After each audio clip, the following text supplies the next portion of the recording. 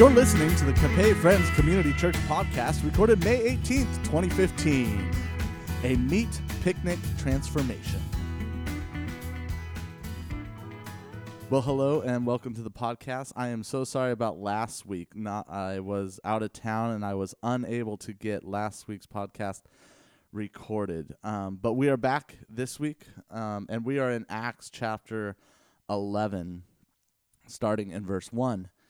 Now, Sunday morning when I was preaching this message, I asked this question to the congregation: why are you here? Why did you come to church this morning? And I know for myself, I've grown up going to church. I don't know where Monday is if I didn't go to church on Sunday. And so in some ways, church, or I shouldn't say church, but coming and gathering with people on a Sunday morning, has become a ritual for me. It's become something that I do on a weekly basis. And so I want us to keep that question in our mind as we go through our text today. Why are you here? Maybe for you listening on the podcast, why are you listening to this podcast? Keep that question in your mind as we dive in today. We're in Acts chapter 11, starting in verse 1. It says this: The apostles and the believers throughout Judea heard that the Gentiles also had received the word of God. So when Peter went up to Jerusalem, the circumcised believers criticized him and said, "You went into the house of uncircumcised men and ate with them." Starting from the beginning, Peter told them the whole story. I was in the city of Joppa praying. In a trance, I saw a vision. I saw something like a large sheet being let down from heaven by its four corners, and it came down to where I was. I looked into it and saw 4-footed animals of the earth, wild beasts, reptiles, and birds. Then I heard a voice telling me, "Get up, Peter, kill and eat." I replied, "Surely not, Lord. Nothing impure or unclean has ever entered my mouth."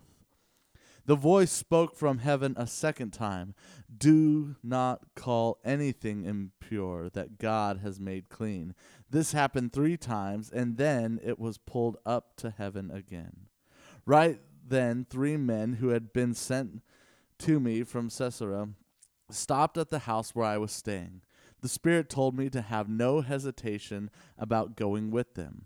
These 6 brothers also went with me, and we entered the man's house.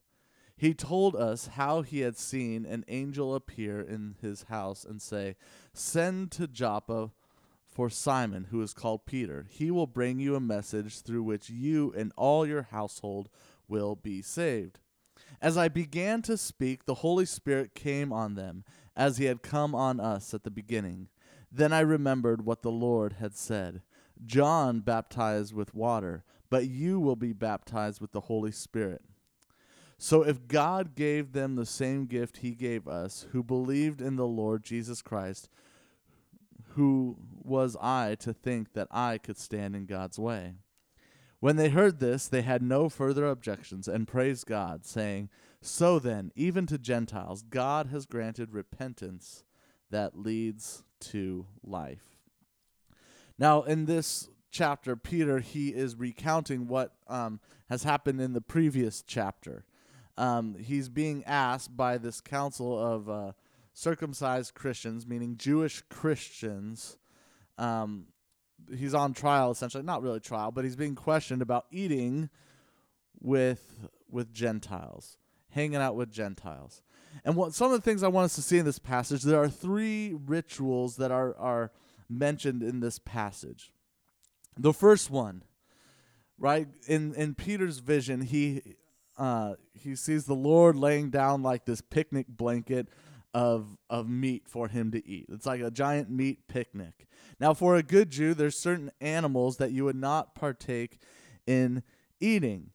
And so when the Lord says, "Kill and eat," Peter's response is, "No, I am a faithful Jew. Nothing unclean has ever hit my lips."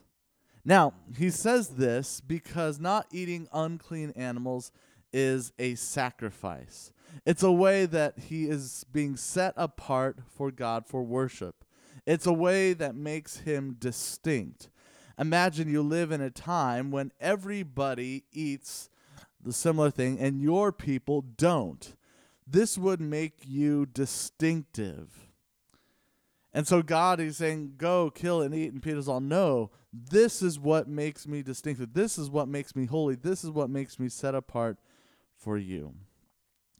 The second ritual we see, and I don't know if it would be viewed as a ritual, but it's a way in which Peter lived his life, was not eating with Gentiles. And this is the very thing that he's being questioned about. And so their concern is that Peter is eating with non-Jews. This would look down he would be looked down upon for doing this. Now in his culture, it's that same thing about being separated, being sanctified and holy. He does this as worship to God. He believes that by staying separate from these people who believe differently, who are others, that he is somehow set apart and holy. Yet he does it anyway. So there's this ritual, right? The third ritual that we see in this passage is this idea of baptism. When he's preaching, he remembers the words that Jesus told them. And Jesus' words are recorded in Acts chapter 1, verse 5. It says, "For John baptized with water, but in a few days you will be baptized with the Holy Spirit." And as Peter is preaching to these Gentiles, this occurs to him. He remembers what Jesus had said. Now, baptism is a ritual that also makes you distinctive. For a Jew, it was a ritual bath called a mikvah. And so what you would do after you had converted to Judaism is you would go through this ritual cleansing ceremony. Now, this was intended to be a sign of devotion to God. So we have three things going on here. We have what they ate, who they were with, and this baptism, this symbolizing of being clean. Now, I want to see what happens, and I want to point out verse 17 for us. Because verse 17 is kind of the linchpin of this whole passage. It says, "So if God gave them the same gift that he gave us who believed in the Lord Jesus Christ, who was I to think that I could stand in God's way? God gave them the same gift." See, the key here in this passage is the transformed life, the gift of God that has been given to the Gentiles. And what Peter understands is it's the exact same gift that they have received. Now, this is fascinating because this is all happening outside of Peter's worldview about rituals, about why he does what he does, and it seems as though these Gentiles are receiving the same spirit that he has, but they don't follow the same laws and rituals. You see, for Peter, what he comes to realize and what he's arguing with this council is that more importantly than these rituals, more importantly than not eating meat or who you hang out with or being immersed in water, the key here is the transformed life. The whole point of what God is doing, it's the transformed life. Now, in the Friends church, the Friends tradition, the Friends were started by a man by the name of George Fox, and it was this movement. And one of the things that George Fox saw, there was this problem with the established church, was that it was dead. It was void of the Spirit. For example, in this day, if you wanted to become a priest, you would just go to college, you would study, and then you would become a priest like somebody becomes a doctor. Right? There wasn't this sense of calling. There wasn't the sense of this is what God has called me to do, to lead his people. It was just that a priest, I think I'll go into the church business. And you take your classes and you become a priest. And so what he found was that there are these dead rituals that the church was participating in. Like, people were taking communion, people were being baptized, just as the church had done for years and years and years, but there was no transformation. There was no distinction from the culture. In fact, the church looked like everyone else. And the question is where is the Holy Spirit? So early friends, their emphasis, and our emphasis today, is the transformed life. This was key to early friends. It was a rebellion of the rituals that were empty symbols that in and of themselves don't bring transformation. See, transformation is the key to this whole passage, and it's not just the Gentiles who are transformed. Right? Peter, he's transformed. Here's God lowering this picnic blanket of meat for him to eat, and he draws the conclusion that this somehow is linked to the Gentiles. And so Peter, his mind is transformed. His thoughts, his opinions are transformed. The Holy Spirit falls on these Gentiles. They are transformed. And these circumcised Christians who are questioning Peter, they're transformed. Notice, after Peter's testimony, they come to the conclusion, who are we to stop what God is doing? See, what makes them distinctive is not the ritual they follow, but the transformation they experience because of the dwelling of the Holy Spirit that now dwells in them. See, it's not that God does not want them to be distinctive. In fact, he does. I would say even more so. But it will not be because of ritual. It will be because of God's filling, God's dwelling in them. Now, when we look up the dictionary for the word transformation, it says this: a thorough dynamic change in form or appearance. You see, when we walk with Christ, it will change us. It will shape us. You can't walk with Christ and be the same as you were before. When we begin to seek the Holy Spirit, it might ask us to change in form and appearance. God might ask you to change what you do, how you think. And that's okay. I once heard the story of a pastor who was leading a small group. And this small group decided that they were going to pray together all at the same time, regardless of where they were. So they decided that the certain day and time they were all going to pray. And this lady stands up and she says, I don't want to pray because I'm afraid of what the Lord might ask me to do. And I love that honesty, right? I love that because isn't that the truth, right? When we pray, aren't we submitting ourselves to what God might ask us to do? It's a very real acknowledgement about what God is about. He's about transformation. Now, one of the hardest parts about serving in ministry has been some of the discouragement I have faced from long-time believers who have planted their feet in the ground and say, I will not move. A few years ago, I was having lunch with a church member, and the church was going through a pastoral transition at the time. And I sat him down and I asked, what do you think God is doing in the midst of this? How do you think God is moving? And he thought for a moment, and he looked at me right in the eye, and he said, Andy, I hope nothing changes. I hope nothing changes. I want everything to be exactly the same. You see, what had happened is he had decided that his experiences with the previous pastor, his experience that he's had in life is the be-all, end-all. This is all there is. This is as good as it gets, and I don't want to move anymore. I don't want to be changed. I don't want to be transformed, and I don't want to be challenged. But at the same time, some of the greatest examples to me have been faithful believers who are older, who still are longing for transformation and seeking the Holy Spirit and willing to change. Some of these believers have been the most encouraging to me in my life.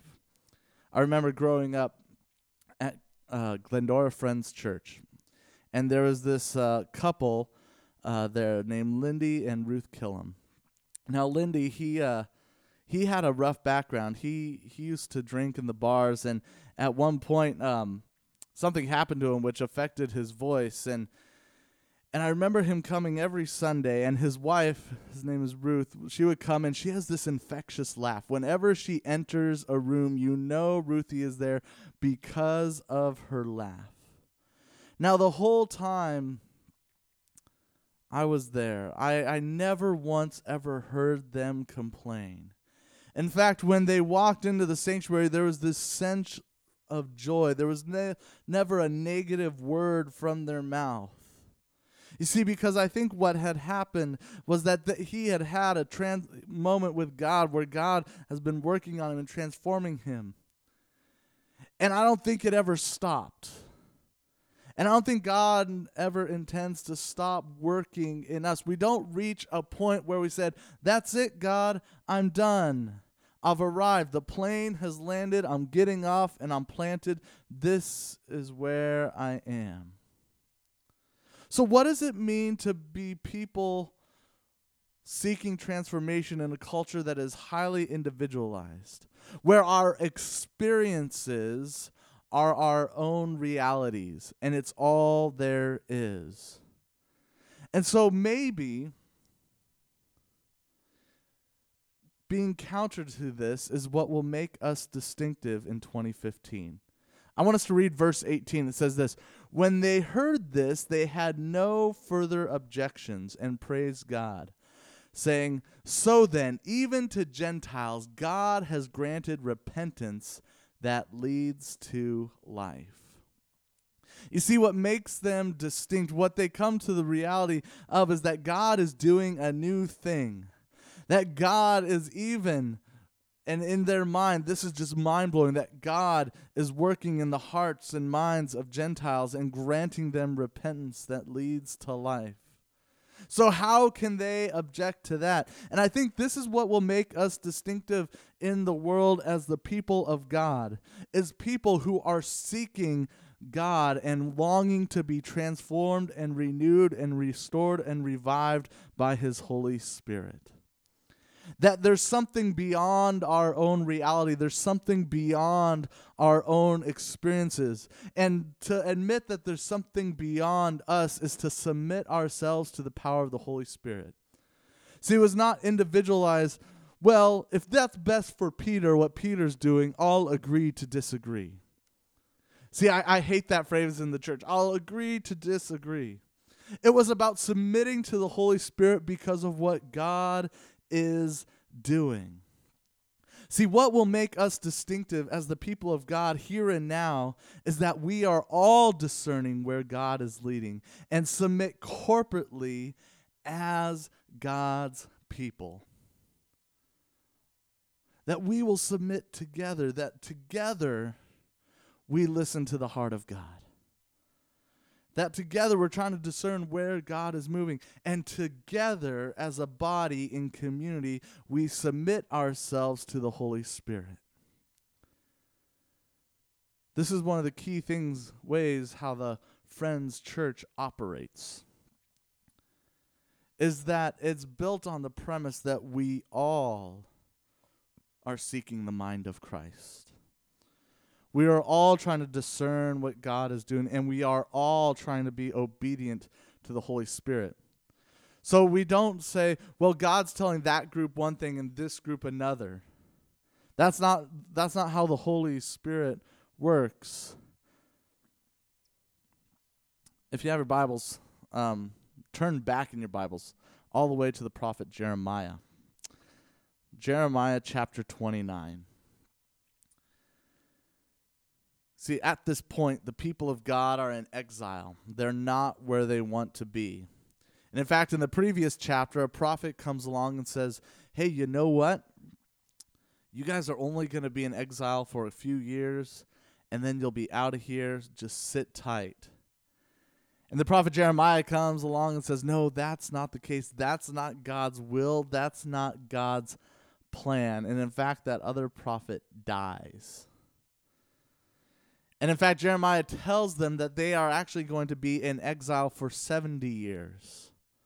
And so that means there are some people that will die in exile. They'll never get out of it. There are some people who will be born into exile and will also die in exile.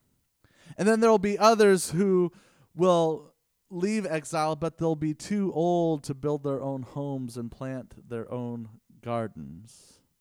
But listen to what the prophet Jeremiah, what God is saying through the prophet to the people in Jeremiah 29, verse 4. This is what the Lord Almighty, the God of Israel, says to all those I carried into exile from Jerusalem to Babylon.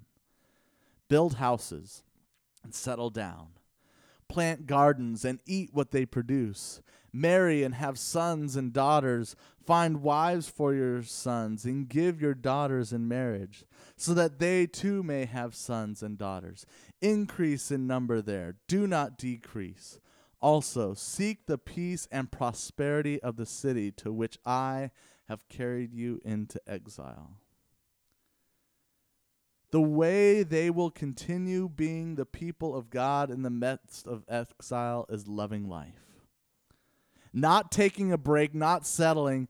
God wants them to live the life they would be living in Jerusalem while they are in exile. See, I think what happens in life is that we sometimes get to a point where we stop living, where we get into this holding pattern and we just keep waiting as if God is eventually going to move us out of our situation, or like the gates of heaven are going to open up and then there's going to be this clear direction, this clear path for our life where everything is going to be smooth sailing and everything is going to be easy. But in fact, it's God is the one who led them into exile. And in fact, God has a purpose for them. God has a plan for them while they're in exile. And his command to them is not to stop living life, not live the life that you would be living in Jerusalem. Don't take a break. Don't settle. See, God calls them even to seek the peace and the wholeness of the city. Make it better. So why does God give them this message? See, because their temptation would be to sit and wait it out. Just sit and wait it out, and eventually the 70 years will pass. But if you are just sitting and waiting to be somewhere else, you are not relying on God in the present, in the here and now. See, what makes them distinctive in exile is how they live in relationship to God.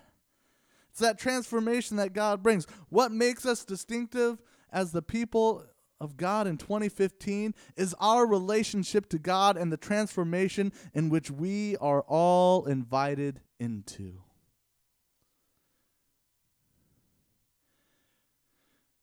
We can't be people sitting on the sidelines waiting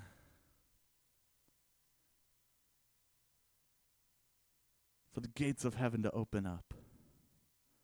We can't be waiting for as if there's going to be this miracle sign. Do this, and it's going to be easy, and it's great, and then you'll be in God's will. But in fact, what God is calling us to do is to be faithful to him in the here and now. In this changing world where we know that things are not the way they once were, what is it that is going to make us distinctive?